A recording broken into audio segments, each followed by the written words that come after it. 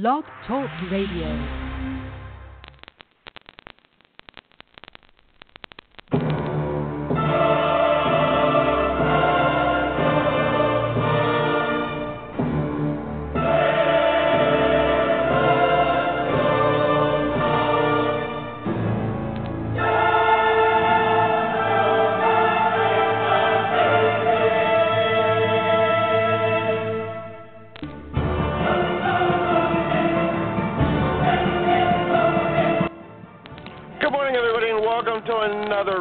Show we have here. This is September 9th, 2017. We are so happy to have you, however, wherever, and whenever you listen to the show. I am your host, John Robb, CEO, publisher of Suspense Magazine. Of course, all the shows here are brought to you by Suspense Magazine, and also all the shows here on Suspense Radio are brought to you by Kensington Books, so please make sure you visit kensingtonbooks.com for more information on what they have going on. Today we have 2 hours, 4 fantastic guests. We're going to kick it off with author Michael Rubin. We're going to have George Bernstein, Thomas Keach, and we're going to fill it off with New York Times bestselling author Erica Spindler. So make sure you check out that. Erica hasn't been on in a couple of years. Good to have her back on. So again, the last magazine was just out on August the 31st. If you did not get that magazine, which I'll tell you what, has only has Tess Garrison, Linda Fairstein, Peter James, Brenda Novak, Sandra Brown, Alan Jacobson, D.P. Lyle, J.A. Jance. Just a couple names that you might recognize are in this magazine this month. So you can email us at editor@suspensemagazine.com for a copy. We will send it over to you. But without any further ado, let's get into our first guest. His book is out, and it is called Cashed Out. It is the second in a series. It just came out earlier last month, around August 15th. So it's available now. However, wherever you want to buy books, you can get it. It is a Bayou Thriller series, and it is the second book in the series, like I said. The first one was called The Cotton Crest Curse. So let's bring on our guest right now, Mr. Michael Rubin. Michael, thank you so much for coming on. How you doing? Doing great, John. Thanks so much for having me. Well, like I said, when we kind of talked a little off the air, I haven't had a chance to read Cashed Out, so I'll be upfront, but I did read The Cotton Crest Curse. Very, very, very good book. I kind of love those kind of ghost story-ish kinds of, books that, really make you kind of think, psychologically, kind of like to kind of get into your brain. I like thinking kind of things. Now you've kind of gone a little ahead here. Now you've done Cashed Out, and I did not realize that the characters from Cotton Crest have come into this Cashed Out. So you've kind of created a series of standalones kind of linked together. So why don't you give us a little bit about what you have here in Cashed Out? I'll be happy to do that, John. Cashed Out is set as a contemporary legal thriller set in Louisiana. That's why it's called the Bayou series. And Cashed Out involves a lawyer who, unlike every other lawyer in legal books who's asked to defend somebody, refuses to do so. And every time he refuses, things get worse for him. He has one failed marriage. He's got 2 lost jobs. He's got 3 maxed out credit cards. He's a failure as a lawyer. And he has no clients, no money, no cash. Well, no clients except for the infamous toxic waste processor, G.G. Guidry, and he's just been murdered. And no money except for the $452,737.17 in cash that Guidry had left with him for safekeeping. Now, what's funny is when I kind of saw that, I was like, that's such a weird number. That almost has to come into the book somehow. So I'm just going to guess, does it, or was it really just a number that was like, these are like lottery numbers you decided to play? Oh, no, the exact calculation plays into the book. Yeah, Shex Kareen's, when he says no, things get worse. I mean, he's in the swamps and marshes of the chemical corridor of Louisiana. He's in the river industries that pollute minority neighborhoods. He's in the privileged playgrounds of the New Orleans crime syndicate bosses. He's in a notorious alligator processing plant. He's in the oil and gas rigs. He is running for his life and running to find the money. Well, give us a little bit about Shex. Give us a little background of, why was he the one that you felt would be, kind of the perfect person to be involved in the book and kind of and lead yourself forward? Give us his background. Absolutely. Schex was a top student in the law school. He was hired. He was the premier associate at a big law firm, and he gets fired by the law firm. He goes to 2 other jobs, gets fired from those. And why is he fired? What's going on with his life? Why is he such a failure? He's a bright guy, but things are happening to him, and he can't figure out why. And this book tells you why. And like you said, and he redeems himself. He redeems himself.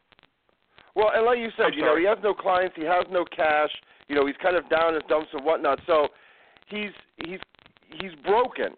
So you've kind of made him broken. You've kind of made him into a character that, like you said, kind of has to get himself kind of out of the gutter. So when you're sitting down and you're kind of writing it, was it the journey? Was it the excitement to try to figure out exactly who he is and how he's going to get out, along with this mystery with Guidry and everything else, that kind of got you excited about writing the book? What was your thought process kind of going behind with the initial conception of getting down and writing it? Well, that's a great question. Well, actually, my wife and I, Ann and I, write these books together, although they're published under my name. But we write them together, we put them together, we create the characters together, and our thought was twofold. Number one, we wanted to create a page-turning thriller that dealt with the serious issue, which is the tension between wanting great jobs in communities and attracting industries that do this, but yet create potentially environmental problems for the workers and for the surrounding community. And the second was to talk about a character who was on the road to redemption and how he finds redemption on his own. But we want to do this in the context of a film noir type narrator. A kind of a hard-edged narrator who is narrating his own life and telling his story and bringing the reader along with that. And how was that? Because that's something a little difficult. It's sometimes difficult to keep that point of view always focused. So what was one of your challenges when you're kind of writing that direction and that kind of point of view? Actually, we found that once we started writing him, his voice took over. It was easy to write in Schex's voice about this person who is on this journey. And then we have a bunch of other characters in the book who he encounters, runs into, including his ex-wife, including a wonderful old neighbor, including some other folks who are bringing lawsuits against these industries. He runs into mafia folks as well, so he has a long road through which he has to travel to redeem himself, which he does. Mm-hmm. Why don't you take readers back into the Cotton Crest Curse, people who hadn't read that book, and kind of bring them a little forward, because that was your debut book in this genre. Am I right? It was. It was published by the LSU Press, the same folks who did the Pulitzer Prize-winning Confederacy of Dunces and the 12 Years a Slave, upon which the movie was based, the annotated version.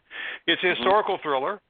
It runs from the Civil War to the Civil Rights era and on into the present, and although the murders are fictional, the history is very accurate. It is called the Cotton Crest Curse, but there's no supernatural stuff in it. There's no witches. There's no any kind of other issues that involve supernatural issues. It is a series of murders at a plantation. 2 decades after the end of the Civil War, elderly Judge Augustine Chastain viciously slit the throat of his beautiful young wife and then fatally shot himself. But the death of Chastain was not the first suicide at the Cotton Crest plantation, and it was not to be the last. Or maybe they were all homicides, and maybe they were all linked. That's what the story's about. And for someone like myself who read that book, and I tell people that, if you haven't read it, you don't have to read that book first and then, read Cast Out. You can do one or the other. You can kind of do it any way you want. That's kind of how you've written these books. So, but for someone who has read your first one and now reading the second one, what changes are they going to see from Michael Rubin as a writer? Because a lot of the times the biggest changes you kind of see is from the first to the second book. It's like things that you've learned and things that you said, okay, I want to make stronger or work on. You go to conferences, you hear things from other authors. So what will people notice a difference maybe with Michael Rubin going from the Cotton Crest Curse now into Cast Out? I think they'll notice two things, and that's a good question, John. One, thing they're going to notice is the style. The Cotton Curse jumps backwards and forwards. There are several narrators, and it jumps back between 1860, 1893, 1960, and the present. And therefore, it is an omniscient narrator. On the other hand, Cashed Out is a first-person, hard-driven narration. So it is a different style of writing, but we have the same intent on both of them, which is, my wife and I, when we write these, which is when the reader gets to the end of a chapter, the chapters are not long in either book, we want the reader to say, all right, I'll just turn the next 2 or 3 pages to find out what happens next. Right. And we're very fortunate that many of our readers have said that once they've started, they stay up all night finishing it. And how's the journey been for you? Because that's something, writing with your wife and having all that happen, and now you're the one kind of out there, marketing the books and doing all of that. How's that journey kind of been as an author? Because that's always something that's always new and different, because, you're used to sitting there and writing the books and being behind the computer and kind of being by yourself, and now all of a sudden you kind of have to be out and talk to people and, meet people and do all that. Is that a difficult thing for you, or is it just something that's kind of natural? Well, it's not difficult at all. We're very fortunate. I'm a trial and appellate lawyer. I've been a radio and television announcer. I've been a professional jazz pianist in the French Quarter. I'm a speaker and lecturer around the country. I do about 20 speeches and lectures a year. I do multimedia presentations about my novels. I did one, in fact, just a few days ago in New Orleans. I'll be doing one in Irvine, California, one in Toronto, one in Jacksonville. So I enjoy getting in front of audiences and readers and fans and talking about the writing process, talking about what's the background of the book, and then giving a little reading from the book and answering questions. And let's talk about another character in the book, too, the setting, the area, down in the bayou, down in the, in Louisiana. Now, of course, we've seen there's been hundreds and different things written and movies about that kind of area. But what makes it special for you? What makes you excited when you create that character in the book and kind of bring it to life in your vision? Louisiana, in my view and in my wife's view, is a central character in all our books. And the reason is it's a unique place. When you're in this state, you don't wake up and say, gee, I feel like I'm in some other city or some other area. And Louisiana is both an environmental area because it's semi-tropical, but it's also a gumbo, a mixture of people and places. We have Creoles, we have Cajuns. This was an area settled by the French, by the Spanish. We had keelboaters and privateers. We have entrepreneurs. We had free blacks. We have the terrible history of slavery and the outcome of that. We have Reconstruction.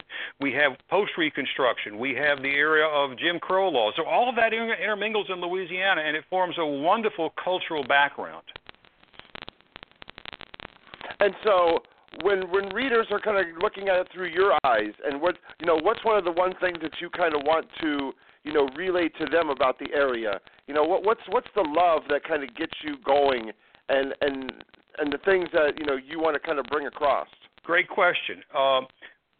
When a reader reads a book, and for example, when I read Charles Dickens or any great novel, I hate for it to end because I feel like I'm there. I mean, it's a real environment. The descriptions of the places and the people are so precise and so moving that I'm almost upset that the novel's over and that I can't be there. That's the goal we have in writing these books, which is to create a background, a milieu, an environment of both place and people that you feel is a real location and that you're involved not only merely in the plot, but in the characters and in the area in which they live. And in fact, I do multimedia talks to book clubs around the country, not merely in person, but I also do it via Skype and FaceTime. I'm always glad to do that.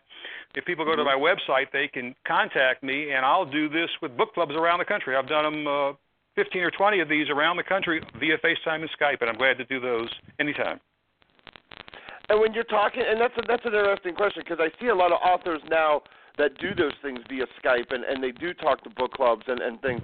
But when you're talking to them, because you kind of go in and you're writing the book and you have the idea of, this is a really important part and this is a really cool thing, and then all of a sudden you talk to these book clubs or things and you're like, wow, this is something that I didn't have an idea that they would be interested in.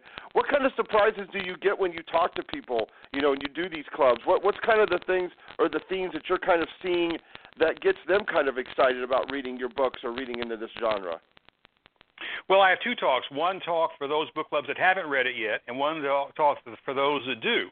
For those who have read my books, the question is always, what happened to this character after the book ends? Which is great, because that means that those characters have life to them.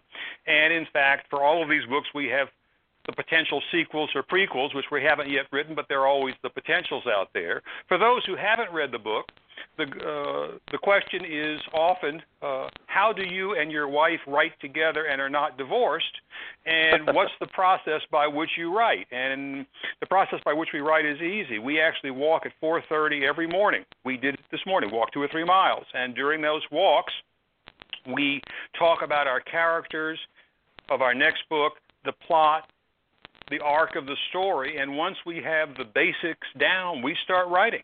And our goal is not to write the perfect first draft. Our goal is to write the book and then perfect it afterwards. And, of course, you know, I mean, when you say write, now, you're writing one draft, but it's like, are you handling more of the scenes, you know, the scene-setting dialogue, things like that? Is she coming in and fixing things? Are you kind of doing a framework? How does it kind of get to be from, you know, are you guys writing separately and then putting things together? Good question. Actually, once we have the framework of the story, we don't do a formal outline, but we have the framework. I'll do the first draft, then she'll work on it, then I'll work on it, then she'll work on it, and we'll go back and forth. She has a background in television production for many years, so she's very good on the visuals and the scenery. As I said, I'm a lawyer in the background. As a pianist, I'm an oral person, so I'm attuned to dialogue. So it works out really well. That's interesting. And whose idea was it to decide, you know what, let's write some books together? Well, actually, when we started off a few years ago, our children were grown. They had moved out. They have families of their own, and we're walking. And as we were walking, we decided to keep ourselves awake. We would create stories about characters and people, and we kept notes about them. And we realized once we had this, we had enough for a book. So we said, let's try to write this all down in a book fashion. So we tried to create a story from the characters we had created. And, in fact, the characters that we talked about had backgrounds and descendants, and that led us to second and third and fourth books. We have 2 more at our agents right now, and we're working on number 5. Well, that's cool. I mean, it's definitely, you know, I think you see a lot of collaborations, but you know, between family members now. I see some, you know, who was it? Kathy Rice is writing with her son, and I think the Kellermans are now writing, and of course you have Joe Hill and Stephen King, and so I think you're starting to see, you know, the parent and the child, and there's a couple other authors that people might not know, and I don't want to give them out in case, you know, they're not supposed to know, but you know, I know a lot of husband and wives, you know, that kind of write together, and you know, they just put one name on the book, and people might not know that, but it is kind of something that is becoming a little bit more popular. I find it really interesting because I think you get a lot of views from different things, because I'm sure that you're thinking of doing one way, and then your wife will be like, yeah, but what about this? And you're like, wow, I never even thought about that. That's really cool. We actually never have any kind of disagreements other than, do we have too much dialogue here and not enough description here? We're kind of like 2 sides of the same coin. We think very much alike. So we've never had any of those issues as we move backwards and forwards through the drafts. Yeah. Go ahead, I'm sorry. Go ahead. No, please. One of our pleasures, in fact, is to finish a draft and say, hey, this really works. Or to read a draft and say, we both agree this needs a little more tweaking. I've been on a bunch of panels at conferences around the country, and that includes Killer Nashville, Thriller Fest, Deadly Ink, BoucherCon, all of these great thriller fan conventions. And on these panels, every author will say, and I'm one of them, everybody can write a novel, not everybody can finish a novel. And I think the goal is the goal is you have to write the first draft. Don't worry about the first draft being accurate, complete, or even continuity. get it all down from start to finish, then you can edit. And that's when the good work comes into, which is the editing. But the hard work is to finish it. Once you finish it, then you can edit it. Right, and then once it's edited and once it's out, the even harder part is getting people to buy it. It's hard to get people to buy it, and but it's fun. One of the fun things we enjoy doing is going out to bookstores, to conventions, meeting people, doing events at libraries, at civic clubs. It's one of the pleasures we have. Yeah. What's one of the things you learn at these conferences? Because I mean, we've gone to Thriller Fest about 7 times, and Boucher Cons and kind of those things. And you always learn a little bit something different depending on, which author panel or which, you're kind of listening to. So what's one of the things that you've kind of learned that you bring with you into your writing? Well, I think 2 things. One is that, of course, every author writes differently. There is no one way to do something the right way. There are some people who plot out things far in advance and have every detail done. There are others who simply start writing not knowing where they're going to end up. There are others like us who have a general arc of the story. There are some people who like to write a certain amount every day at a certain period of time. There are others who, like us, write when we can and do it for enjoyment. There are others who find that the writing process is fun, but the publicity is painful, or vice versa. We're lucky. We have found that we enjoy both the publicity and the writing. But we found that there is no one right way, R-I-G-H-T, to write, W-R-I-T-E. What you have to do is to do it at your own pace, in your own style, as long as you finish it. I would think probably the only controversy come up would be you would sit there and say, hey, honey, I'm writing, so you got to figure out dinner tonight. And then she would do the same thing to you later and say, you know what, I'm writing, so now it's your turn to figure out dinner. That doesn't work for us. We normally write late at night, early in the morning. We do a lot of travel because of my business, so we're writing on airplanes. We're writing in hotel rooms. We're writing while we're waiting for the plane. We're writing between meetings. So our goal is to write when we have time and not to try to worry about anything specific in terms of creating a time frame to write. We want to write when the mood strikes. Now, and you said, of course, that you're part of the legal profession and that's what you do. And so then you decided, hey, I want to start writing. Was it a certain book? Was it something that really got you excited? Was it authors that you were reading? What was it about it that you decided, hey, I wanted to start writing fiction and I wanted to get into this genre? Well, I've written a number of law books. I've been involved in 12 or 13 law books and treatises. And the great thing about fiction is there are no footnotes. So law books are full of footnotes. Fiction is both easier and harder. It's easier in the sense that you're not tied to reality. You don't have to say, as in a law brief, every statement has to have a citation of authority. On the other hand, it's harder in the sense that you don't have a reality in front of you. You have to create it out of whole thin air. So the reality you're creating has to be real enough that people can find it tangible, and yet something that is moving and page-turning, because merely a description of something is boring. So, who are the authors that kind of got you involved in this thing? Who are the ones that you read maybe early on or more recently that kind of got you excited about this genre? Well, I've always loved mysteries and thrillers from the days when I was reading all of the Sherlock Holmes nonstop. But you would think that I was moved to do this through the mystery genre. It wasn't. There are 3 writers who have inspired me to do writing. One is Charles Dickens, who, as you know, wrote in a serial format. He wrote a couple of chapters at a time that were published in magazines. And so he wrote things that had to have cliffhangers. And that was always inspired me as to how you could write chapters that would then say, all right, I got to read the next one. Mark Twain is another one. Mark Twain was able to write in a style that seems breezy and easy, and it's very difficult to do that. It's very difficult to write in a style that just flows, and Twain is wonderful in that as well as his dialogue. And the third is Ray Bradbury.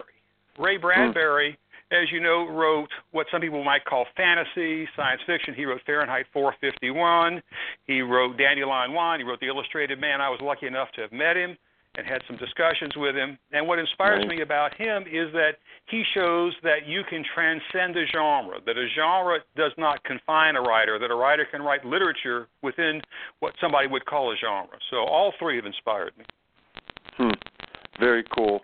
Well, I guess the biggest question is that you kind of hinted a little bit, but and I'm sure, you said you had like book 5 kind of in the series, but is there any kind of thought and is there anything that kind of got you excited where you maybe got a plot or whatever or something down that's going to get you outside the series? Or for the next couple of years, we're going to see you writing only within the Bayou Thriller series now?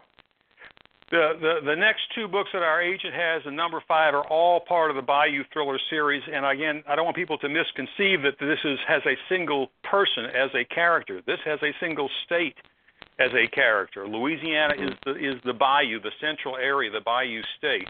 But each book is a standalone. Each book is a thriller. Each book is page-turning. And that's what we love to do because we have a unique environment about which we can write. And where's the best place for people to find out more information about you? And, if you're going to be in events and places that maybe they can meet you? They can go to 3 places. I have a Facebook page, Michael H. Rubin, and a Twitter feed, Michael H. Rubin. Always put my events on there and pictures about it and links. My website, the website my wife and I have is www.mrubin, M-R-U-B as in boy, I-N, not E-N, I-N, books.com, mrubinbooks.com. It has all of the events. It also has excerpts from the books. You can read reviews of the books. You can find out more about me. We can find out how my wife and I write together. It's all there on the website. Well, Michael, I want to thank you so much for coming on. It has been a pleasure to speak with you. Wish you nothing but the best in the series. Can't wait to kind of read Cashed Out because the first book was so good, the Cotton Crest Curse. So thank you so much for coming on. Good luck, and we'll talk with you later. Thanks, John, and thanks to all the listeners of Suspense Magazine Radio. Appreciate it. Thanks. Bye-bye. So again, everybody, that is author Michael Rubin, and the book that is out is called Cashed Out. It is book 2 in his Bayou Thriller series. You can also get book 1, The Cotton Crest Curse.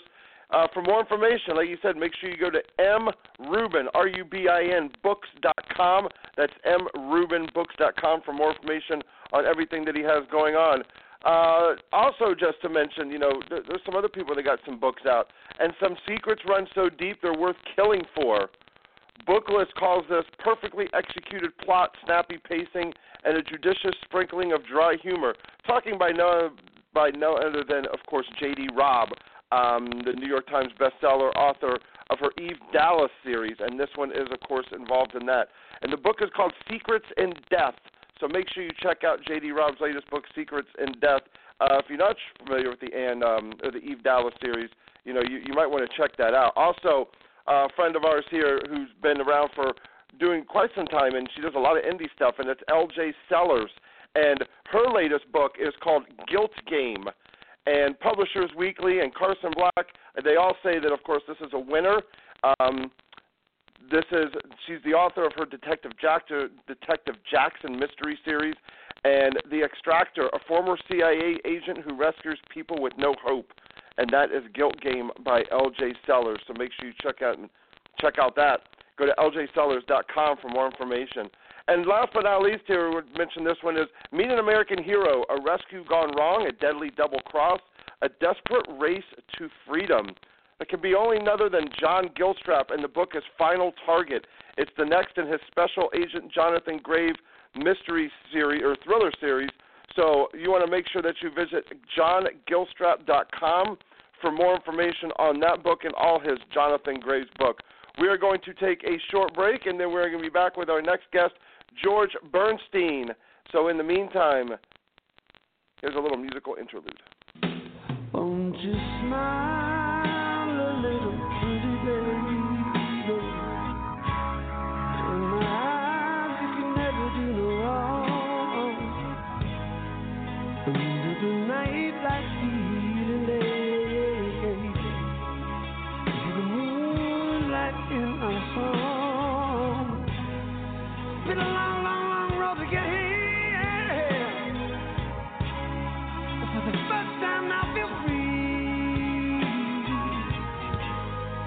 Nothing no one could ever say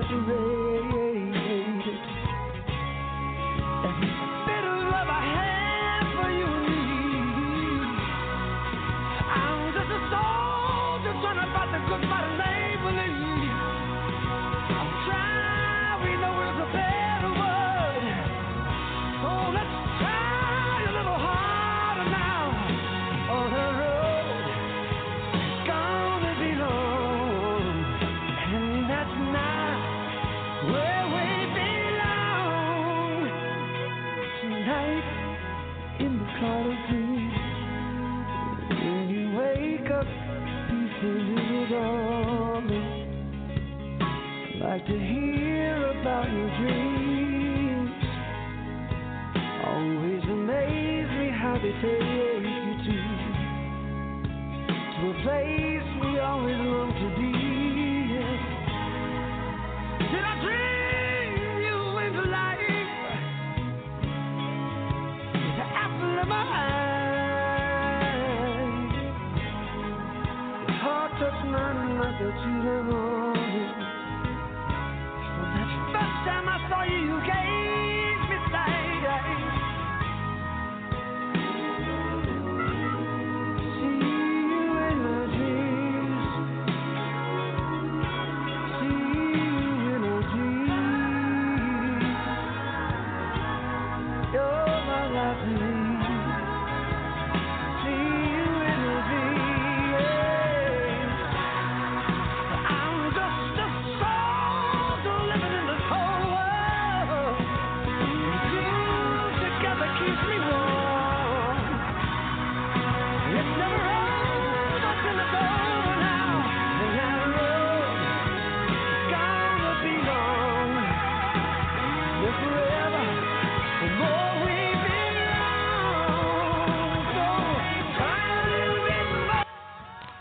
Welcome back, everybody. After the break, we want to thank Michael Rubin for joining us. It was a pleasure to have him. We are going to transition now into our next guest. His latest book is called The Prom Dress Killer. It is a Detective Al Warren suspense novel. It is part of the series. So we want to welcome the author of that book, George Bernstein. So, George, thank you so much for coming on. How you doing? I'm doing great. As I told you, I'm just dodging a hurricane down here. Yeah, you're down there in Palm Beach, but you're on. Now it looked like around Wednesday or Thursday you're on the wrong side of the coast. Now it looks like you're on the right side of the coast. Yeah, thank God.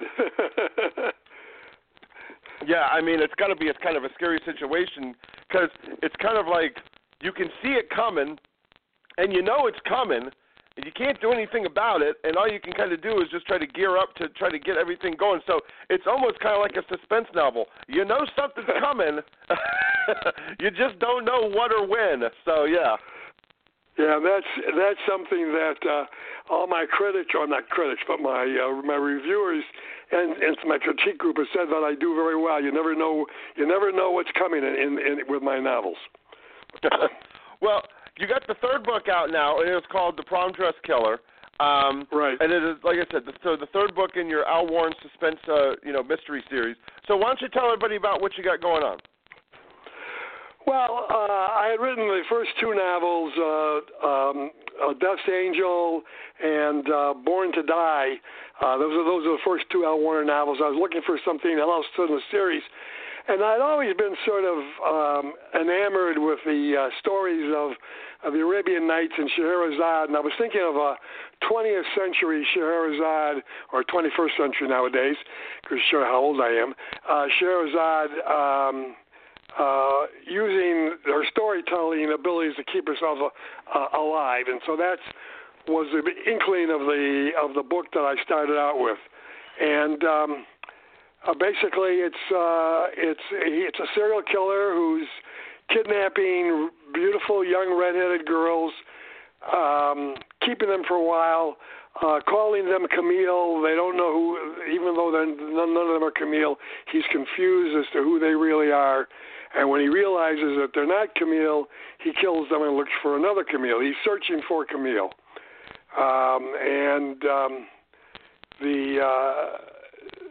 The story is centered around a girl who is a storyteller and also a young author and a real estate agent. And when he kidnaps her, she realizes what's going on and decides that she's going to be Camille and tell him stories, hoping that during that time Warner and his people will catch her, will catch the guy.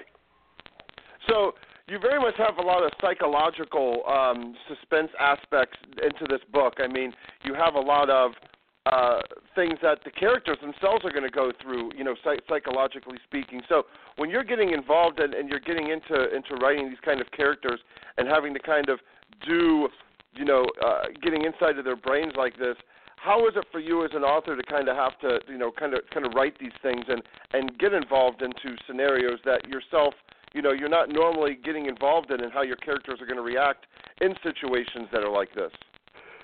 Well, it's very interesting, and I have talked to several top-selling authors who have agreed that this is what happens with them.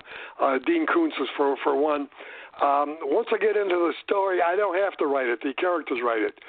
When I'm going to sleep at night, they start talking to me. They tell me things about themselves that I never originally expected.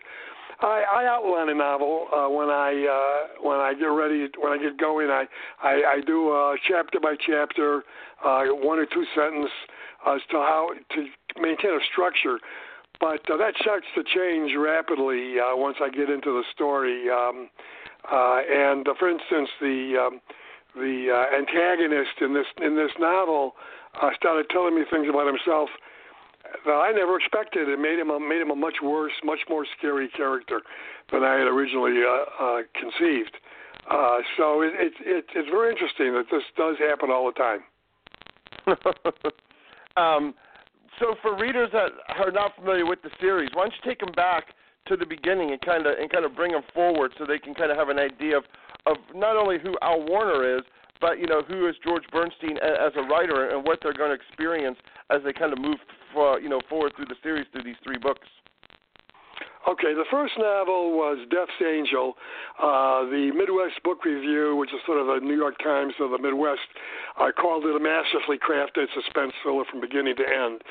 Al Warner is has just come back on the job after recovering from a glancing bullet wound off of his head when he dispatched a previous serial killer, which was called the Baby Butcher. And he's got very bad post-traumatic stress syndrome, headaches and nightmares and stuff. But there's a serial killer out there who is a very magnetic, a mysterious guy who is seducing some of South Florida's youngest and most beautiful young women. When he gets them in bed, after the seduction, as they're making love, he strangles them and kills them. And his final words that they hear are, "The Lord calls." He thinks he's doing the service of the Lord and redeeming sinners. These are all girls who, in his mind, have sinned by exposing their bodies in magazines and things of that nature. Warner has got to catch this guy, and as very commonly occurs, serial killers leave very little evidence. Some of them, in fact, are never caught. So he's low on clues. The FBI is there helping, but they just keep finding new girls who have been killed by the guy, and he leaves the classic red lipstick message, usually on a mirror, but sometimes in more creative places, telling them that it's him, basically. And so Warner struggles through this, and he's got a girlfriend that he's in love with, who's a high-class public defender. Warner is a very tough, streetwise kind of a guy. So they're sort of oil and water, but they love each other. And so he's got a lot of personal problems with her because of differences in justice, the theories of justice.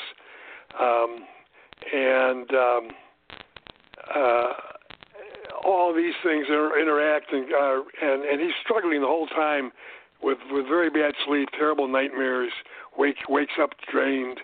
But in the end, after he splits his girlfriend, they get back together. He's coming to protect her because she did something that makes her now a target for this killer, who calls himself the Angel of Death. Actually, Angel of God. His name is Angie de Dios, and if you break it down, it's Angel de Dios, which is the Angel of God. He and Warner have a confrontation at the sheriff's apartment, and the killer is killed, and Warner again gets a bullet wound off the side of his head. and then there's an aftermath of the story, and I don't want to give there's too much will be giving it away. And the next story is Born to Die. Warner is recovering from that last accident, is on medical leave, meets a young nurse who is very concerned that too many 6-month-old baby boys from Palm Beach Gentry are dying of sudden infant death syndrome called SIDS. Right. They can't think of any mode or opportunity why anybody would do this. What could they gain? But meantime, it does seem like too many are dying, and so he agrees to help while he's on leave, and that story winds down to the confrontation in the end, and that leads up to there are things that happen at that story, meeting this girl and then a new woman, and that's all carried into now the final story, and I'm in the middle of the fourth story now. And that's what I was going to add coming up too. So this is a series that you're going to have ongoing. You don't really have like an end in sight, I guess you want to say. No. I'm writing the fourth. I've got a couple of ideas from the fifth. It's kind of interesting because when I wrote my first novel, Trapped, which is about a woman in what's called locked-in syndrome, where she's basically comatose from an anesthetic accident, but her brain works and her eyes work. And I had written a extensive side plot dealing with the Chicago Mafia in that book. And when it won a small publisher's Next Great American Novel contest, they suggested that I remove that side plot and we change some things around in the book. And so that side plot is now part of the fourth novel. Only changed from Chicago to Miami. It's kind of like in the musician, kind of like the B-side. It's like, it's something that kind of, it kind of gives you that B-side. You didn't really know what was going to happen, and then, wow, it shows up in kind of like another album. Yeah, well, writers never throw anything away. We always look for that was a good idea. Where can I use it later? Yeah, you look for the opening to kind of be able to fit it into something because you want to get it out there. You're just not really sure how you're going to get it out there. Yeah, I worked really hard on that part of the plot. So when a couple of agents and editors told me I should remove it, that it detracted from the story, I say, well, if I'm hearing that from more than one expert, I better do it. So I did that. Yeah. That's cool. So, I guess are you having a lot of fun? Oh yeah, I love the writing. My wife gets sort of aggravated at me that she thinks I spend too much time at a computer. But she was the one originally when we were able to retire fairly early in 1990. Said to me, you hate golf and you don't want to play cards with the guys. Why don't you write a novel? I was always a good storyteller, so that's when I started writing Trapped. Okay, I got it. It was a Next Great American Novel winner and an Amazon Top 100 novel. It only took 22 years to get there. And then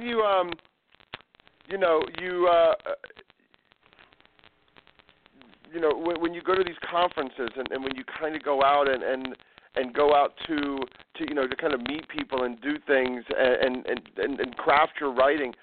I kind of asked Michael the last time, and it's like, what are the things that you, are excited about when you go to these conferences? What are the things that you kind of learn, and, not only meeting fans, but just crafting your writing and meeting masters? Well, that's very interesting that you said that because a lot of people ask me, how do I get started in writing a novel? And one of the things that I tell them is go to conferences. Because there's a lot of classes at conferences that will teach you things. I took my wife to some of my early conferences that I went to, and she attended classes, and she went there enjoying lots of books and movies that she saw, and she came out of there realizing that most of them weren't nearly as good as she thought they were. She learned what made good writing, and she's become a very stern critic of mine. I was at a seminar run by Donald Moss, who is a top fiction agent. And one of the things he said to us was, we all had things that we were working on. I said, what's the worst thing that can happen to your protagonist? So we thought about some things. We wrote some stuff down. We read it to class. He said, okay, that's interesting. He said, tell me, what could be worse than that? Wow. So we had to figure something that was going to even be worse than what we thought was already the worst thing. So when we finally came up with that, he said, okay, now what could be even worse than that? One of the things we learned is that you really have to create tension, and it can't be a half-page thing. I've got scenes where tense things happen that go on for 4 or 5 chapters, and things got to keep getting worse and worse and worse until they get better. And I'm in a critique group of some other published authors, and one of the things that they all acknowledge that I bring to the group is I keep telling you didn't do that. You did that way too quick. One wham bam, thank you, ma'am, that was all over with.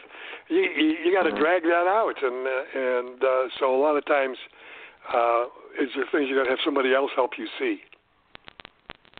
Now, before you wrote, what you said you retired kind of early. Like what were you involved in? Like, what was the business you were involved in? Was it something having to do that people will see in the books, or something totally just different? Well, there is something to do in some of the books, especially Trapped, because when I'm considered, without breaking my arm, beating myself in the back here, I'm considered a world-class fly fisherman. I've held a baker dozen world records. I wrote a book about catching pike and muskie on flies, which is called Toothed Critters Love Flies. 7 or 8 years ago, it's still selling quite well.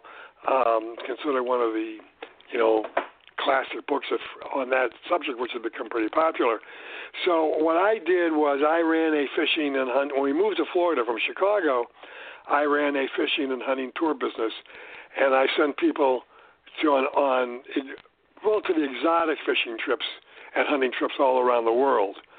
And I had the dirty job of having to go to all those places first and check out the facilities and the fishing and everything. So it was a bad job that I had to go do all that fishing while I was setting up my tours. But I did that for 15 years after we moved to Florida,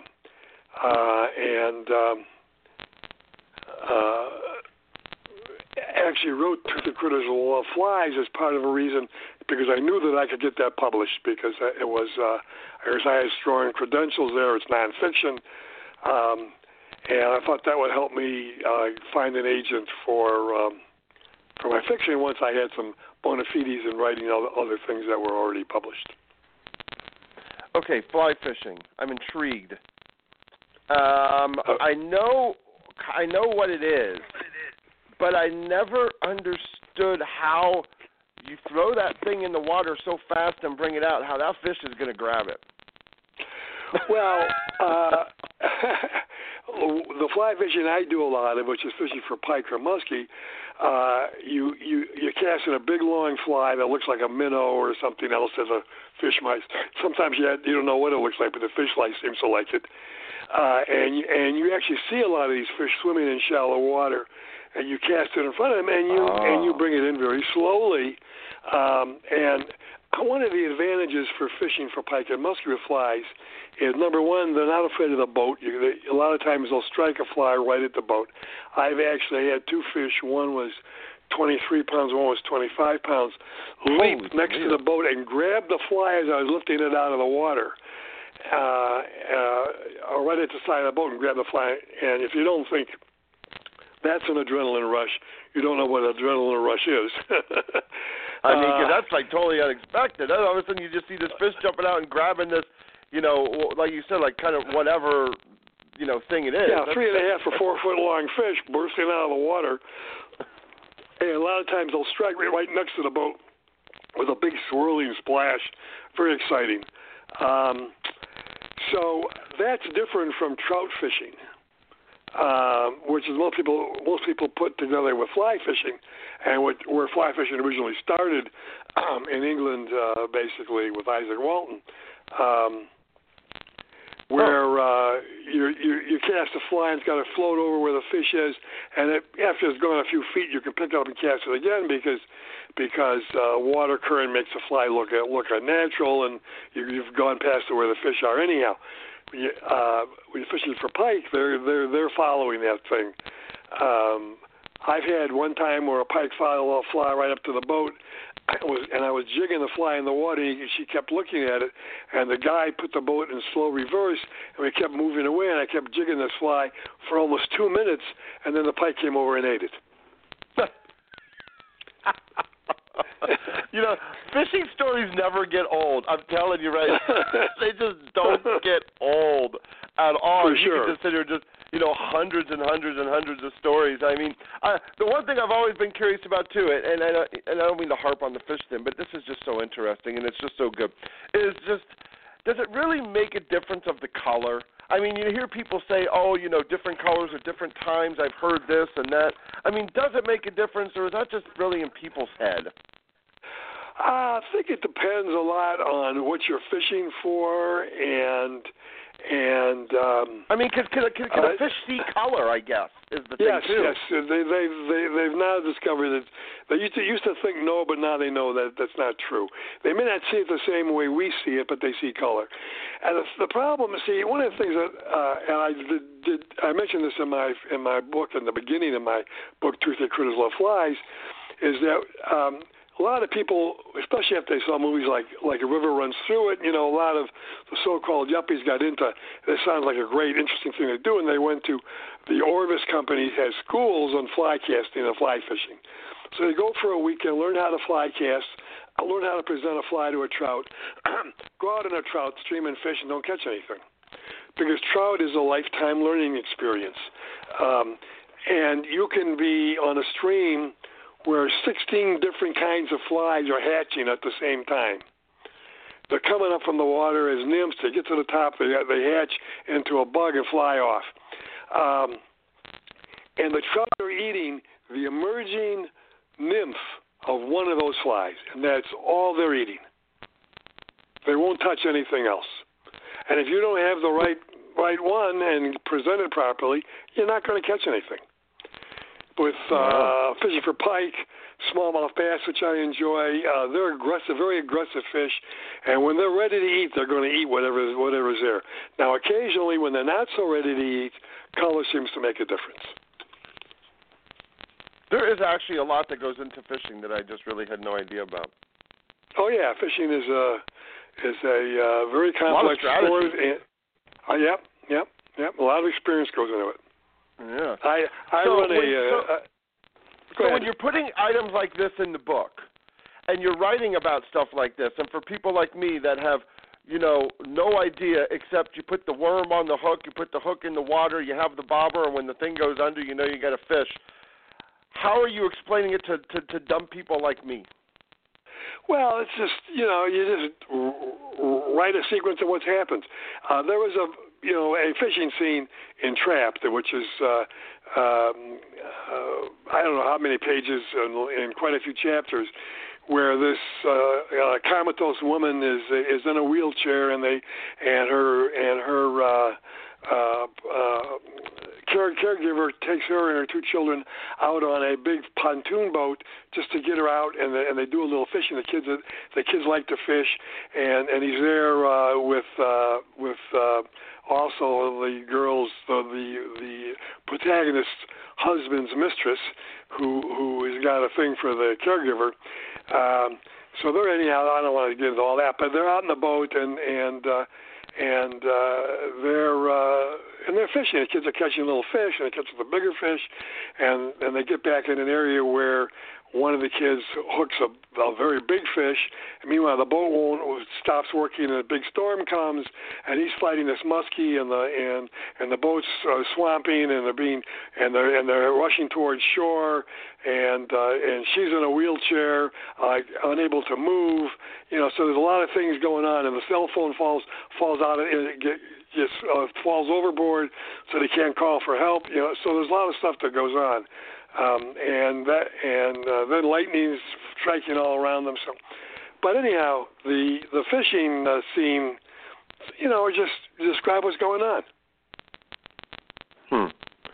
Well, and George, that's a great scene in the book. I mean, I tell you, it's been fascinating to talk with you and talk about your Al Warner series.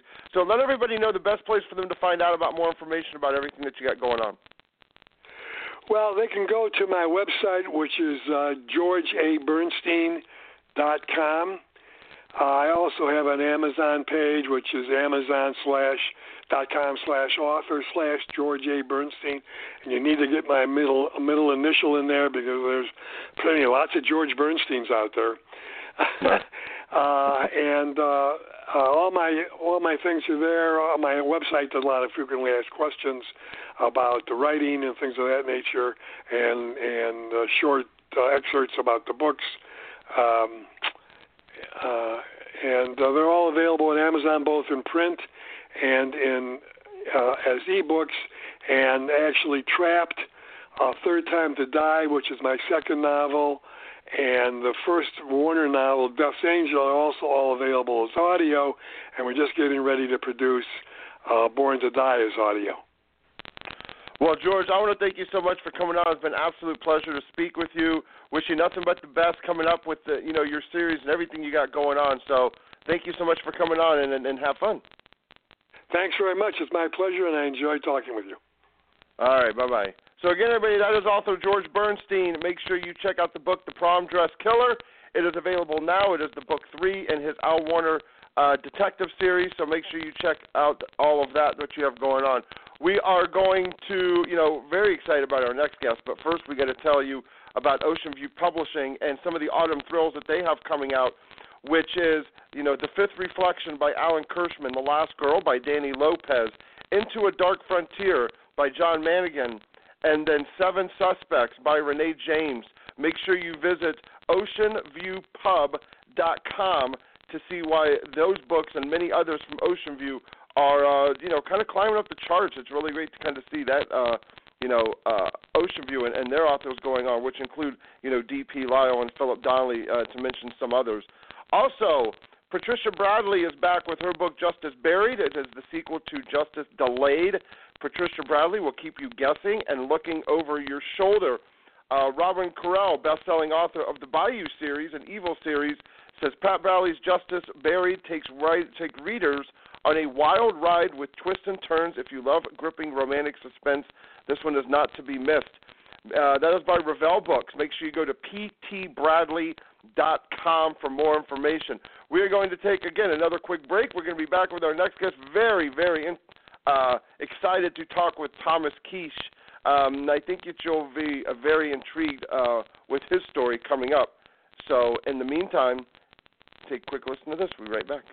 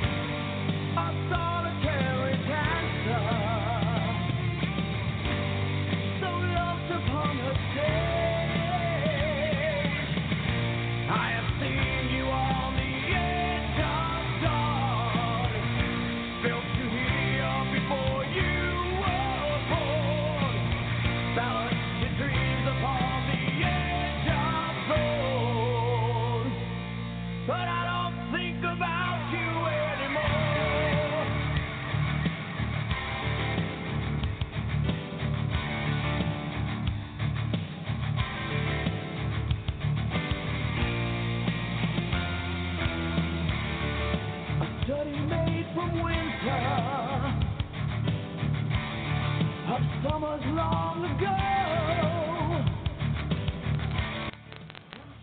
So welcome back, everybody, here after a little bit of a break, and we are halfway through. Want to thank Michael Rubin and George Bernstein for being on the show, and we are going to be lined up here with our next hour with author Thomas Keesh, and then followed up by New York Times bestselling author Erica Spindler to finale out the show. We got this email from a publicist, and it was very intriguing. You know, we weren't familiar with Thomas Keesh. I mean, you know, we weren't really familiar with any of his work and who he was, and then we realized when we got this email, it was like, oh, we got to get him on and get him involved in this, because his background is a retired assistant attorney general for the state of Maryland, and he's represented the State Board of Physicians for 16 years in an attempt to discipline doctors who were sexual predators, along with many other things. I mean, that right there alone gets you excited. So his book is called Doc Zeus, which is just funny when you hear about it, but it's very serious when you get into it, and it is a book on white coat crime. So we want to welcome author Thomas Keesh here. So Thomas, thank you so much for coming on. How you doing? Oh, thank you for having me on. I'm really glad to be there. So again, you know, when we got that email from the publicist, and I was so happy that we were able to, I was like, oh, this is intriguing. Let me look it up. And then when I started looking and getting into a little bit more, I was like, wow, this is definitely, you know, a man who has seen a lot and put it into a book here, Doc Zeus. So why don't you give everybody a taste of what you have going on, you know, within the book? Well, in the book I have a crime, which is a physician sexually preying on his patients, and I have it from 3 points of view. The first point of view is from a patient herself, a teenage girl. The second point of view is the doctor himself, who is not somebody who's nuanced. He is a complete narcissist and somewhat of a sociopath. And the third point of view is from a novice investigator at the Board of Physicians, who is getting hints that this is happening, in fact becomes sure that it's happening, but he is blocked every time he tries to bring Zeus to justice. And justice in this case doesn't mean anything about the police. It just means possibly losing your medical license, because that's all that this particular board that he works for can do. Mm-hmm. So I tried to give a complete picture. You know, nobody can give a complete picture. I try to at least give people the feeling of how it would be to be on all sides of the equation, especially the victim, the teenage victim. There's another victim in there also, though. And what it feels to be like the other side, the investigator, trying to prove this case. It's a really, really hard type of thing to prove. It happens in private. No one else is usually there. The record of it is totally created by the predator physician, so you're not going to find anything in the record that incriminates him. And the patients are often compromised people themselves. They're people who have problems.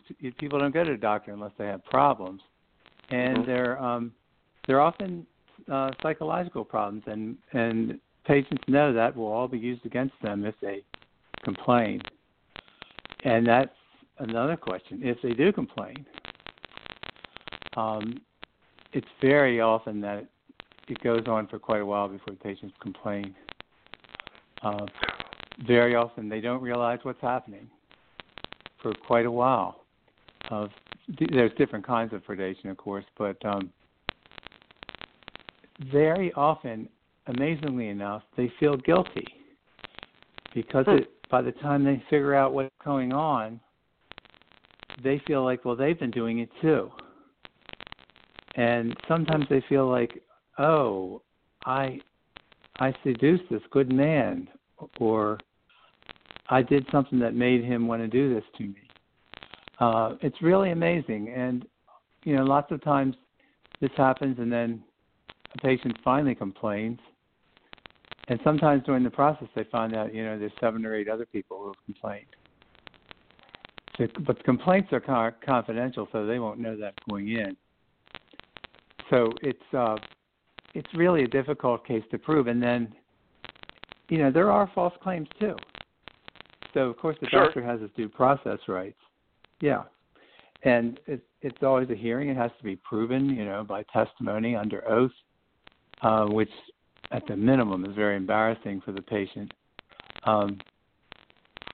Everything that can be brought up about their medical treatment will be brought up and used against them. On the other hand, like I said, often if a patient complains, they'll find that many other people have complained too. And sometimes it's just, a great, big, massive ball of complaints finally convinces people we've got to do something about this. But it doesn't work legally that way. But, behind the scenes to say we've got to do something about this. Legally, each case has to be proved separately. And that can be done. But the will to go ahead and do that comes when people realize that this guy, and usually 84% of the time it's a guy, this guy is really a danger, and we've got to do something about this. That was a long answer to a short question, I realize. Well, no, but, the thing is, I'm sitting here thinking, when you're talking about it, this almost sounds like some kind of a system that is geared to help the doctor more than it is to help the victim in this case.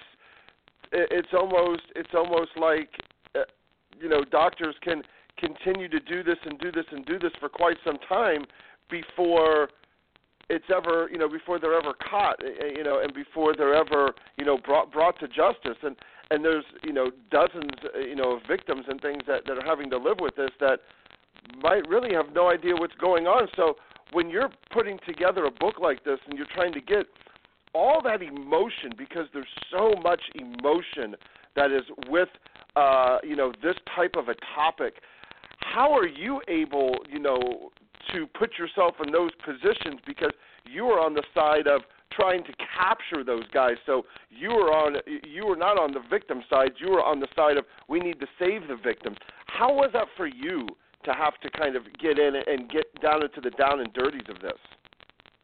Well, it's easy. My knowledge of it comes literally from reading transcripts of hundreds of interviews, of hearings,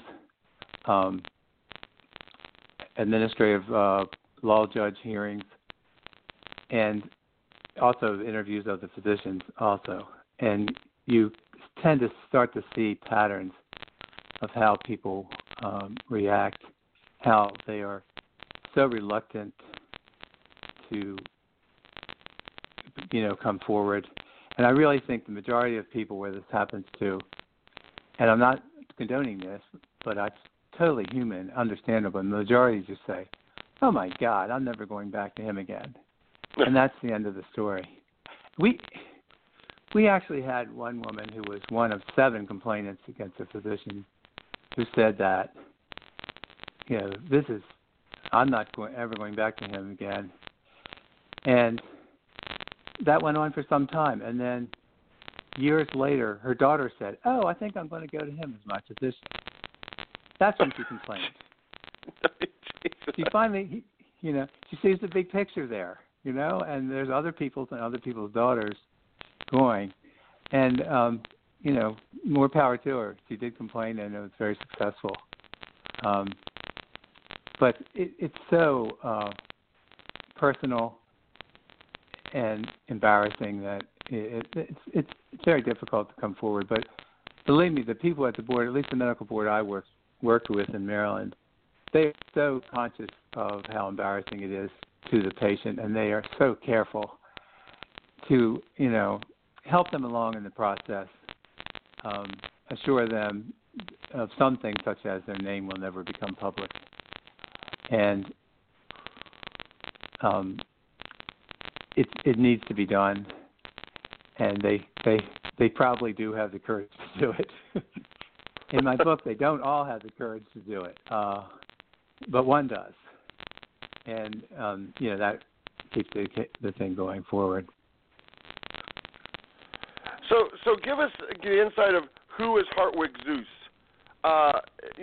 Who exactly is this guy, where did he come from? I mean, I'm sure he came from, the many doctors that you had, seen and maybe prosecuted throughout your years, but, or maybe he's a combination of a couple different ones. But give us the idea of who he is. He's a person who has no respect for women. His father was pretty much absent as a child, although he supported the family until he died when this was in high school. He has no respect for his mother. He said she does nothing. His father did work, his mother did nothing. He was very bright in high school, didn't socialize a lot except with one girl who he essentially ended up trading cocaine for sex with, and then who disappeared and he never thought of again. He was very bright in college. He successfully went through medical school, passed his boards on the second try, had an affair with a nurse that he kept on intermittently year after year, even after he was married. And he is totally self-centered. And he is, I've read the definition of a narcissist. He's a complete narcissist. He does make a lot of money for his practice, and they like him for that. They don't like him that he still hasn't paid his part of the partnership. They don't like that the patients complain that he rushes through. They don't like that he parks in their parking spots. But guy's he's got successful issues. And guy's got issues. Let's face it. The guy's got some serious issues going on in his head. You made a hell of a complex character. Well, he's there are people like that. Oh yeah. Total narcissistic people, and I've seen a few of them, and it's amazing how absolutely nothing phases them. Nothing phases them. They have an answer for everything. They're not worried. They have no anxieties. They go through life and get what they want. And there's a lot of people like that. They're not just all doctors, but doctors are in a position where if you are a doctor and you are one of those people, you really have a lot of fences around you protecting you from problems. One of those is money, if you have a lot of money, and the other is respect. And the other is for anything that happens within the examination room. It's your word against some flaky patient's word, which is how the defense would frame it. So you're in a good position to do that. Do that meaning prey on female patients if that's your inclination. And I tried to, quote, round out his character. He has other very, very typical narcissistic symptoms. He has schemes going against insurance companies and schemes going with the hospital. He's also has his own laboratory to whom he refers all his patients for laboratory testing. Of course. I kind of threw in everything. The guy's creating an Amazon monopoly. That's what he's doing. He's creating an Amazon monopoly. He's buying labs, so you have to go to his lab, and he's doing this, so you have to go to this. It's kind of like, Amazon buying Whole Foods. You got to shop here now. You got to shop here. So, yeah, he's a very complex kind of character. So you made it very easy for people not to like him, which is a great emotional response that a reader's going to get because you're like, I want him dead. But then he just keeps doing his bad things. And so I'm sure fans, when they read this, are probably like, I hate him, and why don't you kill him, in like some weird way or so, because he's like, he deserves it. Yeah. Well, that's what some of the people who reviewed it have said. You really hate this character. But which is great. That's what you want to hear as an author. But I wanted to watch him for a while. He's very resilient. He's very bright. And he has the advantage of not being bound by the truth. So he can keep moving forward.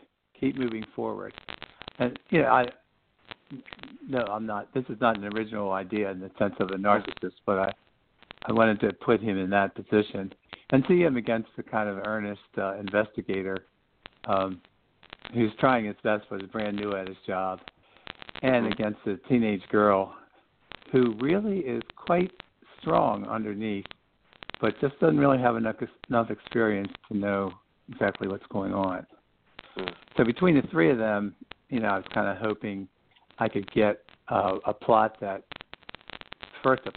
moved along and intermix these three characters, in a way that would illustrate something from three different angles about, predation on patients. So how was the book kind of born? How did this kind of come out? I mean, you had so much material to kind of pull from and so many different things that you could have done. What was the interest in writing this story this time and with these characters? It was funny.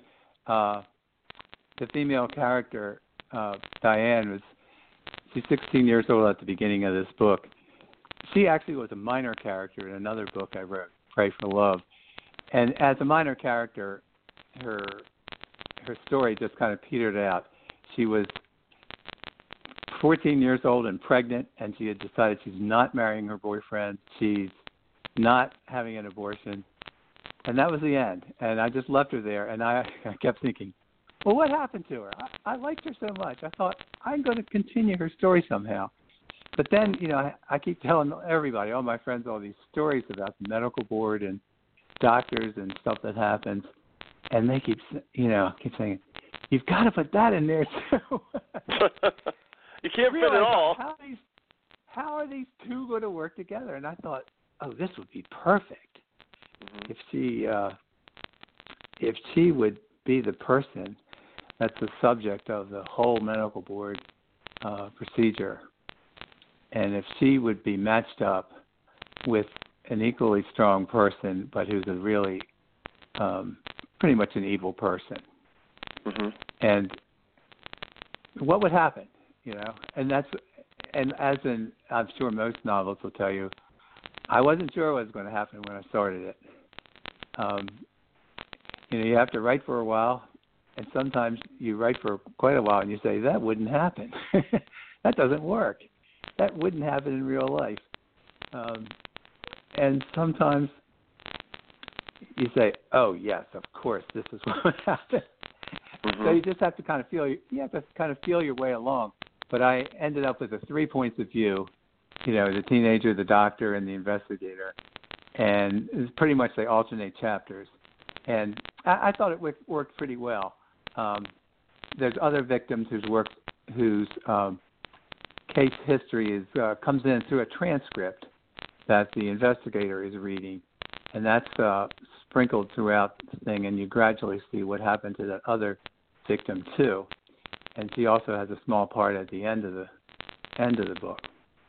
So people are supposed to hate him and supposed to hope that he gets his due, but they'll appreciate, I hope, by the end, how difficult it really is to get somebody to get their due, in these circumstances. Now, is this something that you're going to be doing more in your career? Are these the type of books that you're going to be getting involved in, or was this just a one-off? Oh, no.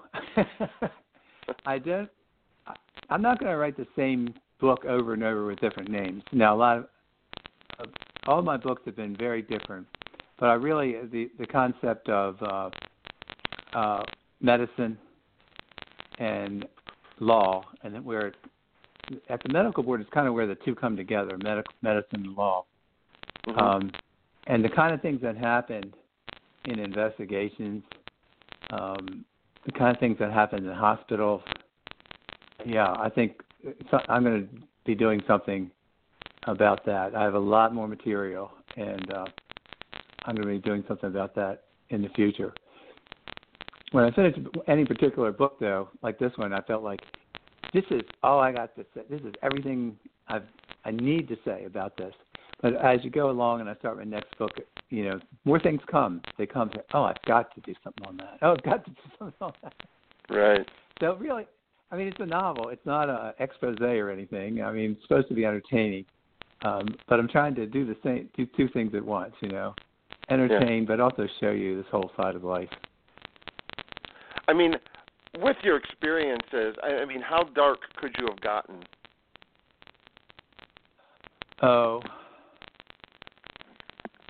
Because you don't see a lot of stories, I guess, like this in the news, but you know that they're out there. So how dark could you have gotten, basically? Well, we have physicians who have murdered people. We have physicians who have gotten their patients pregnant and then performed abortions on them. Okay, this sounds like Law and Order, so that stuff really happens. Like I don't want to go under anesthesia anymore. Now, I'm a man, but I'm scared. Yeah. Well, one thing about anesthesia, there's usually about 7 people standing around you doing different things. The worst things always happen one-on-one. And, a great number of doctors, especially OBGYNs, which means obstetrician and gynecologists, have someone present in the room as a chaperone. It's not required, at least in Maryland, it's not required by law, but a lot of people do it just to avoid, any misunderstandings and things like that. Huh. Now, when, there's so many questions you could go. When you're looking at from like the patient's point of view, and you're putting that in here into the book, and again, the book is called Doc Zeus. So when you're putting kind of the patient's point of view, and you're having to, like you said, you wanted these 3 things, you wanted these 3, people involved with the doctor and the patient, the investigator. Is there some pushback, with an investigator kind of knocking on your door, kind of wanting to bring these things up? What do you kind of see the victim and their reactions? Well, as I said, it's often usually not the first time something has happened. Some victims come in fairly early and say, the doctor did this. And they're not all afraid to speak up, and they're not all embarrassed, but many of them are. They generally don't want to talk about it. It's usually a long time ago, especially in one of these cases where you build up, 5, 6, 7 patients. The 7th patient is probably a long time ago, and they just want it to go away. They don't want to think about it. What often happens a lot is, as a result, though, they go into therapy, and sometimes the therapist reports it. I have this patient who said, she was molested, and that's kind of a sticky situation because the patient didn't come herself. But oftentimes those things work out okay. The patient realizes that as part of the curing process, you really should, confront the situation, say this happened, at least complain. Maybe nothing will happen, but if I complain, at least I've done what I can do. And, I think it helps in the recovery process. Is there one other character outside of the main 3 that really intrigued you, that had like a bigger voice than you thought maybe that they were going to have when you started writing the book? Yeah. There's a character who, a guy, his name is Woody, who has a very sketchy past, but who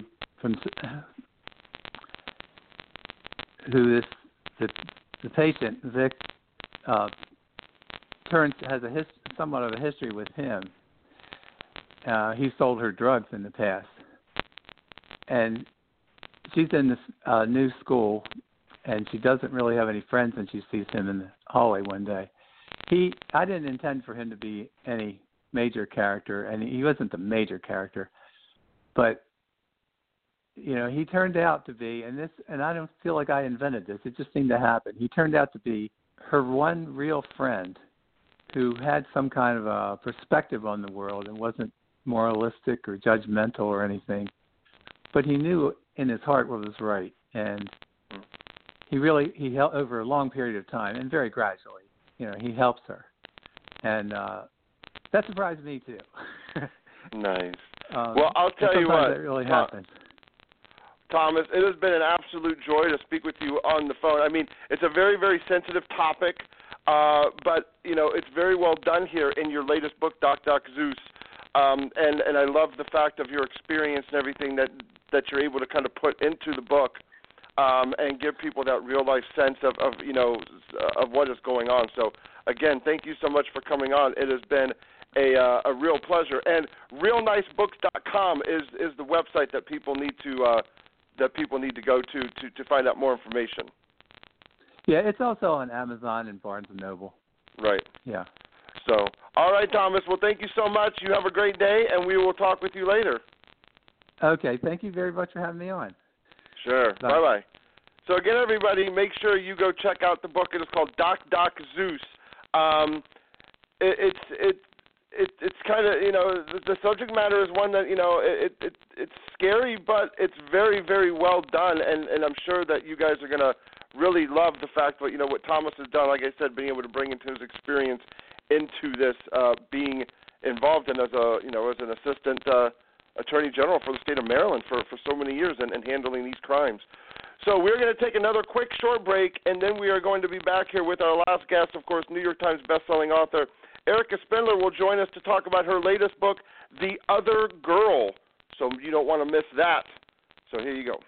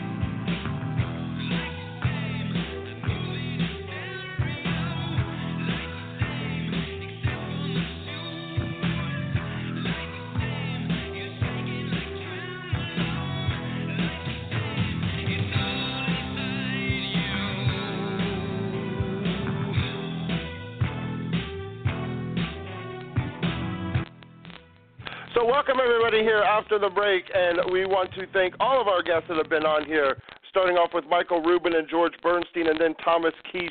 And now we are going to finish up with the finale. She is the she's the showstopper here, so she's going to close it out. New York Times bestselling author Erica Spindler talking about her other book, The Other Girl, which had just come out August 22nd. So you can find out wherever you want to find books and wherever books are sold. So, Erica, thank you so much for coming on. How you doing? I'm doing great, John. Thanks for having me on. Yeah, and, we were thinking, it's been a couple of years since we've had you on, so it's great to be able to bring you back. You got another very intriguing, very suspense-filled, thriller book here. So why don't you give everybody a little taste about what you got going on in this one? Oh, okay. I'd love to. My last few books I've really kind of settled into or been intrigued by the idea of small southern towns and the secrets and the judgments people have against each other in small southern towns. And this book is really about a young woman's search for justice. That's a theme that I've had recurring in some of my novels. And, a girl that grew up on the wrong side of the tracks, she's kind of a wild child. Her brothers were wild. Her daddy was no good, that kind of story. And something, a traumatic incident happens, a crime. And when she reports it, no one believes her. So that's just kind of the basic germ of the story. But what really got me on this particular story is I live in a small southern town, not quite as rural as the one I portrayed in The Other Girl, but we had one Friday afternoon, news report came out in my little bedroom community that there was an attempted abduction of a little girl walking home from the bus stop. And, the community was was up in arms, of course, and it was all over the news, and for several days everybody was looking for the car this girl described. And then all of a sudden it just went quiet. And, a few months later, all of a sudden the sheriff's department, the sheriff, he's on the TV and he tells everyone, he says that this girl lied, that she made the whole story up. Yeah. And so at the time I was like, wait, what? He is, that gets an author thinking. Yeah, wait, what? That's where my favorite books come from, is that moment. And it's like, what?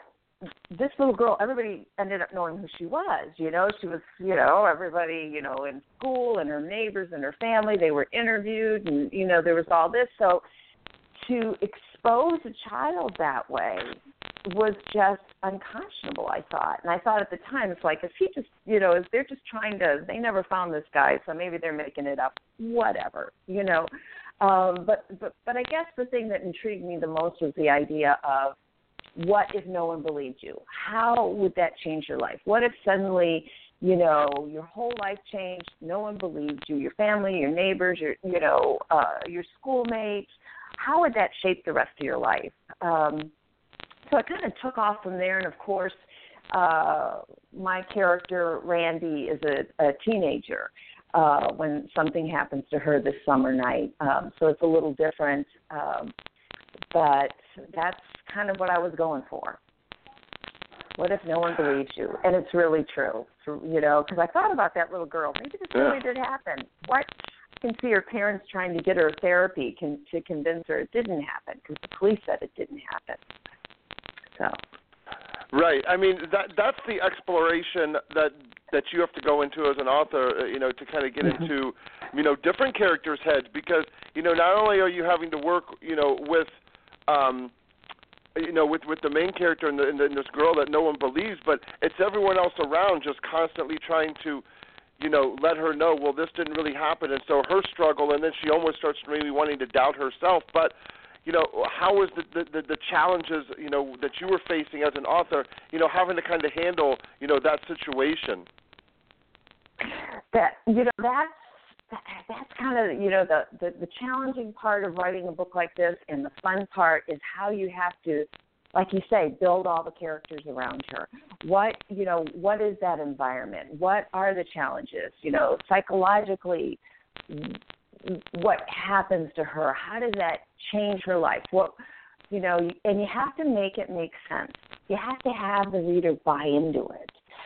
So I think it's like the uniquely human experience, and it has to make sense, and your character has to grow and change.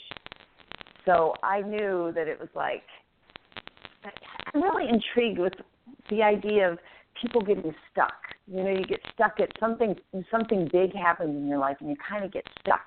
And instead of going one direction you might have gone, you go in a whole different direction because something happened to you. And I felt like this character that, you know, she wanted to prove her innocence. She wanted to prove that she was worthy, that she was, you know, a good person and a solid citizen and trustworthy. So it just kind of changed her whole life. She took a whole other direction with her life. So does that answer your question? I tend to. Yeah, I mean, and you know, yeah, it does, and it's just, you know, it's one of those things, you know, because you have so many books under your belt. I mean, you know, you've written so many books, and for you to try to have to sit down, you know, again and realize that, you know, of course this is your job and this is what you're doing, but you also have to be excited about it. So what is the thing that kept you excited about writing this book as you were going through? And, you know, what was the one thing that you want the readers to kind of get a grasp of Erica Spindler, you know, in your writing now in 2017 compared to maybe, you know, 2007, 10 years ago? That's a great question. I really loved this book when I was writing. To me, it felt really important. It felt like I was saying something about our culture and about men and women and power and powerlessness and haves and have-nots. It just felt, you know, it felt like a really important exploration to me and a real opportunity to look at some of these things we were hearing a lot about in the news. You know, there's a lot about, you know, different cases. You know, Bill Cosby was in the news, and the Stanford rape trial was in the news, and there were all these kind of stories about power and powerlessness and, you know, gender, and I think that's what I just was so into this character, and I wanted her to be able to heal, and I wanted any women who had experienced this kind of situation to see that there was a way to healing too. So that's what kept going me through this book. It was an important book for me. And the other thing is my work really has changed. It's like, I guess you said 2010. So, you know, there was a time back then, it was like I did a lot of things that were a little more serial killer and that kind of book. And it's almost like that dark place I don't want to go. Like, the books are still dark, but it's like I want to go to a little different place. This was more a story instead of exploring, like, trying to find the killer who's killing lots of people. It was a more intimate kind of journey that of suspense that, to me, isn't just, it's more about healing than about the dark that's in the world, even though, you know, it's a fight against the dark in the world. You know, you said something that was kind of interesting at the beginning of that answer was, you said, you know, you wanted her to heal and you were rooting for her to heal. And, you know, and some people look at it, it's like, well, you're the author. You can make her do whatever you want. But it doesn't really work that way at times because then the story doesn't become believable. So when you say you were rooting for her to heal, when you're sitting there and you're going through and writing, you really don't know kind of how they're going to talk to you and how characters are maybe going to handle certain situations until you kind of get to that point. And I think readers don't really truly understand the fact that characters do kind of have a mind of their own and you just can't force the square peg in the round hole. Exactly. That's one of the coolest things about writing, too, is like you're writing a scene, like there was a big scene toward the end of the book where she has a revelation. And, you know, that was her talking. That wasn't me. You know, it was like that all came out of her character and the person that she became over the course of the book. And, yeah, it surprises the author. You're in control, but you're not, and it's got to ring true. And if you built your character legitimately and authentically, so it's believable, it can happen the way you want it to. Right. And those are the fun things, I think, as an author that you get to, because you kind of write something down in dialogue and you're like, wow, that's like so not me in any way. So somebody's channeling kind of this stuff. Yeah, exactly. Sometimes when you go back and read something of your own, well, I say you, but me, when I do it, sure. I'll be like, whoa, I wrote that? I don't even remember writing it. I'm like, I wrote that? Yeah. It's kind of cool. It's like it's a whole different place in your brain. I mean, and the funny and the other thing that's also kind of difficult for authors to do, and is, this book had been written probably 10 months ago. You had finished it up and it was done in the shelf, and you're already on to the next one. So you're having to kind of go back and kind of right. Explore yourself back into this book, because now it's out and now you're talking about it, even though your mind is already within the next book, which could already be in the editing process with your editor right now. And so right. It's kind of weird. It is kind of weird. In preparation for this, I grabbed the book. I grabbed the book and I was looking up some of the names. Because, I was like, what was the chief of police's name? You had to go look it up, because that's true. I'm actually doing final revisions on a book that's coming out next. So it gets all tangled up in there. Yeah, you're like, you don't want to say the word Peter because maybe Peter's in this book and not in the last book. And you're like, oh, shoot, that's not – no, he's coming up. No, Peter's coming. So it's like you don't want to forget it. Exactly. People don't sometimes understand that. But so Miranda Radar, give us a sense of, who she is. Why Miranda? Why her? Why? Why Miranda? Why that character? Why is she the perfect one to be in this book? Wow. She's the perfect one. I didn't say they would all be easy questions. I know. Thanks a lot, John. I always said I would softball the first one to you. Yeah, I think it's because it's her story. It's like I built the story around her, if that makes sense. It's like you start with. I started with this teenager from this family, and this happened to her, and then I built the whole story from that, if that makes sense. So it's not like I just took her and plopped her into it. It started with her, and then you build her and the plot together. Does that make sense? Yeah. I mean, she couldn't have been a fancy pants girly girl, She couldn't have been. The story wouldn't have worked if I'd made her, from money or a college girl. It would have been a different story, or city girl, or I guess you have to start with psychologically and culturally. Okay, who is she? The setting, and actually build from there. So it isn't for me like just plopping a character in there. Does that make sense?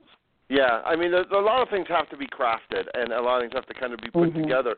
And when you go to conferences and you speak, and people want to pick your brain, what's the one thing that they constantly want to know from you as as extremely successful author that's able to make a living at this? Because 95% of the people who write have day jobs. They have to do something else because they can't make a living at it. What's the one thing that you try to get them to push them over the hump so they can? They don't need to be millionaires. I think that those 95% just want to say they're a writer and make money at it and be able to live their lives as a writer. So what do you kind of let them know about to kind of get them maybe over that hump to get into being able to do this? Because everybody knows that the funny thing is everybody knows the same words. It's just a matter of putting them in the right order. Right. And you can't teach someone to be a storyteller. That's something I think, being a storyteller is born. The thing that I always tell people that's the most important is to believe in yourself to write, like, treat it with respect. So put it before other things. Make yourself a schedule. If you're working full-time, you figure out a time of early morning or late night or whatever you need to do to give it the respect it deserves and the time it deserves. And to be, to be authentic. I think that's so important. You have to, you can't just emulate someone else. You have to tell the story that calls to you. And then your voice is going to come out with that story. There's no, it's like people want to know what the secret is sometimes. What's the magic bullet? You don't hear that as much now because there is, independent publishing is such a viable avenue.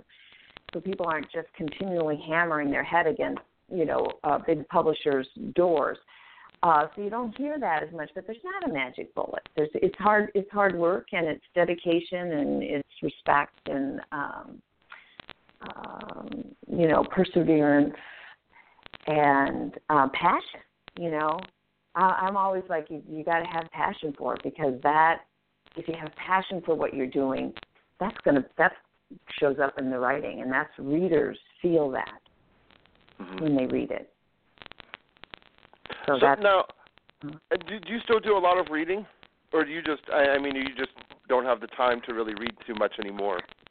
I don't read nearly as much as I used to, which I feel tremendously guilty about. I constantly am buying books and not getting to them or not finishing them.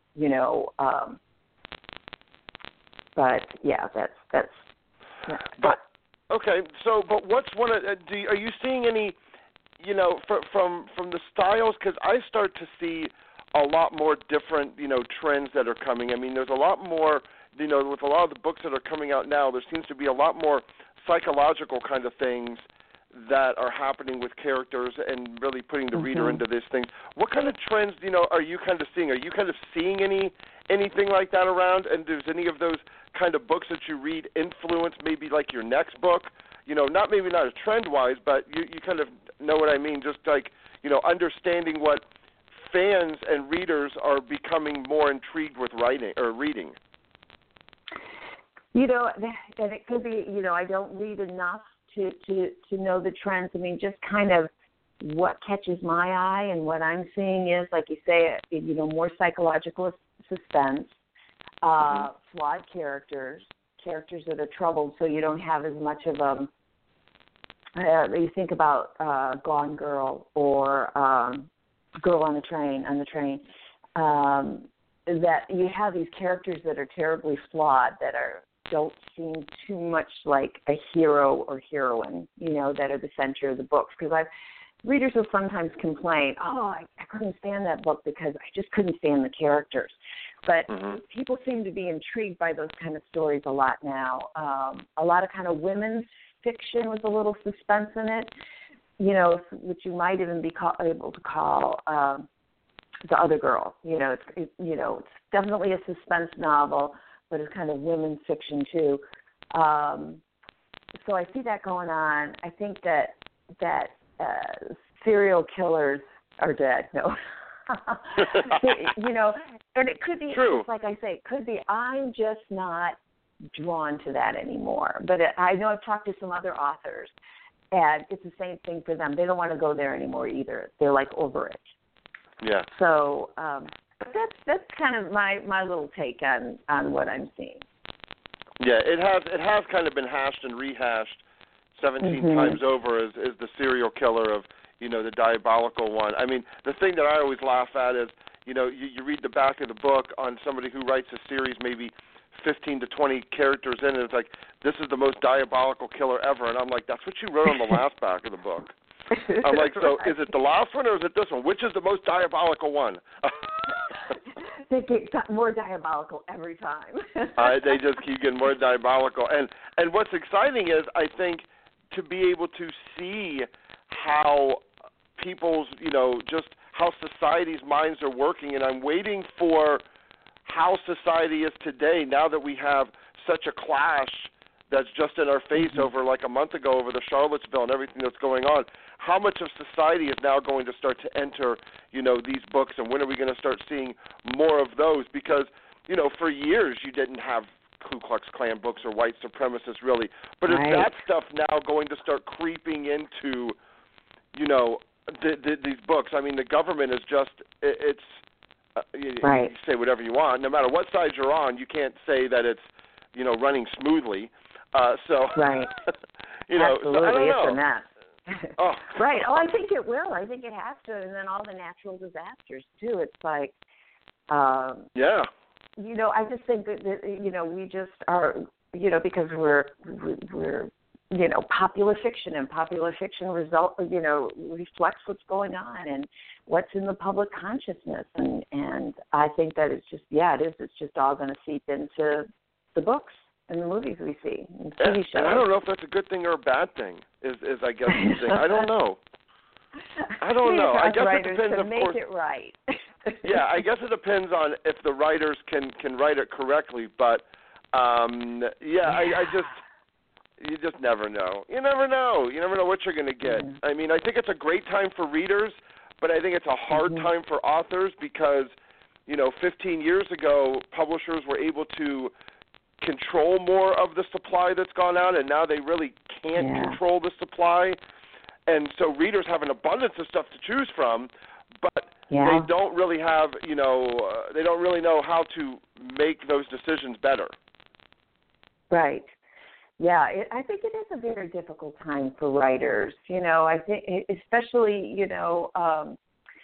writers who've been in the business for a while. It's because there's a huge culture shift in writing and in the publishing community, and I went to a conference and they talked about the tsunami of content. There's a tsunami of content out there now, and there's the price thing that's going on now.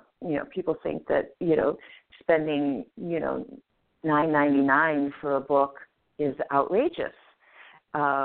Maybe you spent writers spend a whole year writing it, like I do, and is that only worth $2.99? Yeah, I know. You spend a year of your life and you're like 99 cents. Right, or better, free. Yeah, you're like free 99 cents. Hey, gotta do what I gotta do to get readers, Right, exactly. So, I think for writers who want to get their work out there, though, it's a really awesome time because, they can put their work out there and they can, put it at 99 cents or free or whatever, and, you can build a following and then build your career that way. So yeah, you can. It's interesting. I'm not complaining, by the way. I'm just observing. It's just like you just roll with it. Yes, all you can do, the only thing you control is write the best book you possibly can, and that's all you can do. And every time you sit down there, you just have to say, I just got to write the best book I can. I can't let any other things like out of my control seep into my thought process. Right. The minute you do that, you're in trouble. Yeah. So we're coming down to the end. What you got going on new? So you're into this next book right now, like you said, is at the editors and getting going right now. So what are fans going to be able to see from you in the future? I mean, are you going to stick to the one book a year, or are you going to try to maybe do more? Is it going to be in the same realm? What can we expect from you? This past year and a half, I did an independently publishing a series, a supernatural thriller series. So the third book in that series is going to be, that's the one I'm editing now. That one's going to be coming out in February. And then after that, that one's titled Fallen 5, and the series is The Light Keepers. So really excited about that. It's been really fun to write something somewhat out of genre because of the supernatural paranormal element. Right. And then after that, I'll be doing another book for St. Martin's, and just kind of pulling an idea together now. So not even enough yet to talk about. Really? You're still checking, you still kind of scour the CNN and the local news and the newspapers to see, what's going on over there that I can kind of catch? Yep, exactly. I'm looking for that idea that just gives me that, I call it the dark gift moment. It's the the thing that just gives me the little goosebumps on the back of my neck, or just the wow. So I'm trying to find that still for the next one. So EricaSpindler.com is the best place for people to find out about you. And are you doing any? Are you going to do any appearances? You're going to be anywhere where people are going to be able to find out about you or meet you? I have nothing planned right now. I've already done a couple signings, but I'm on Facebook and really active on Facebook, Pinterest, Instagram, all those things. Got to do it all. Yeah, got to do it all. It's kind of fun too. Yeah, some of it's fun. Some of it's kind of like, I don't care about your muffins. I'm happy you made blueberry muffins, but you don't need to share it with me because they're, I got to pass through those things sometimes. But I do. It is one of those things where you have to do a lot of social media now. I mean, it's a lot of work, not just writing the book, but I tell you, I do not envy you guys to have to try to keep up with everything nowadays. And a lot of the times you got to kind of stay, mainstream. You can't really go off too much because you just don't know the crazies that you're going to attract if you try to say anything political or do anything else. It's like, just stay away from it. It's not worth it. Unless you're a political thriller writer like Brad Thor. He has no problem telling you what he feels like. That's there would be some freedom in that. But, I have a no religion, no politics policy for my author page, Exactly. But, Well, I'll tell you, Erica, it has been an absolute pleasure, again, of course, to speak with you. It's been too long, so we can't wait until long next time. Okay. But, again, congratulations on The Other Girl, and very excited also that, you're bringing out the third book in the Supernatural series, and that's going to be, great for you, too. Again, that's just another challenging thing to keep yourself fresh as an author. You bet. That's it. Yeah. All right. Well, you have a good one and enjoy, and we will talk with you soon. Okay. Thanks, John. Bye-bye. Bye-bye. So, again, everybody, that is Erica Spindler, and you can go to ericaspindler.com, and the latest book is called The Other Girl. It is out now. True Erica Spindler form. It is a book that you should have on your bookshelf that you need to read and get involved in. So we want to thank all of our authors for being on the show today. Of course, again, we had Michael Rubin, we had George Bernstein, Thomas Quiche, and now followed by Erica Spindler. So keep up to date with everything that's going on. If you want to email us, you can do it at radio@suspensemagazine.com. If you have any questions for any of the guests, maybe I can, get them off to them and, let you know what they have to say back. So don't feel that you can't, email us and ask us what's going on. If you want to copy the magazine, editor@suspensemagazine.com. And we have a show coming up this Tuesday. We had to cancel last Tuesday. We're going to have Beyond the Cover with Kevin O'Brien. So Jeff and I are going to have Kevin on talking about his latest book, Hide Your Fear. So until next time, everybody, thank you so much for joining us. Keep reading. Have a nice day. Bye-bye.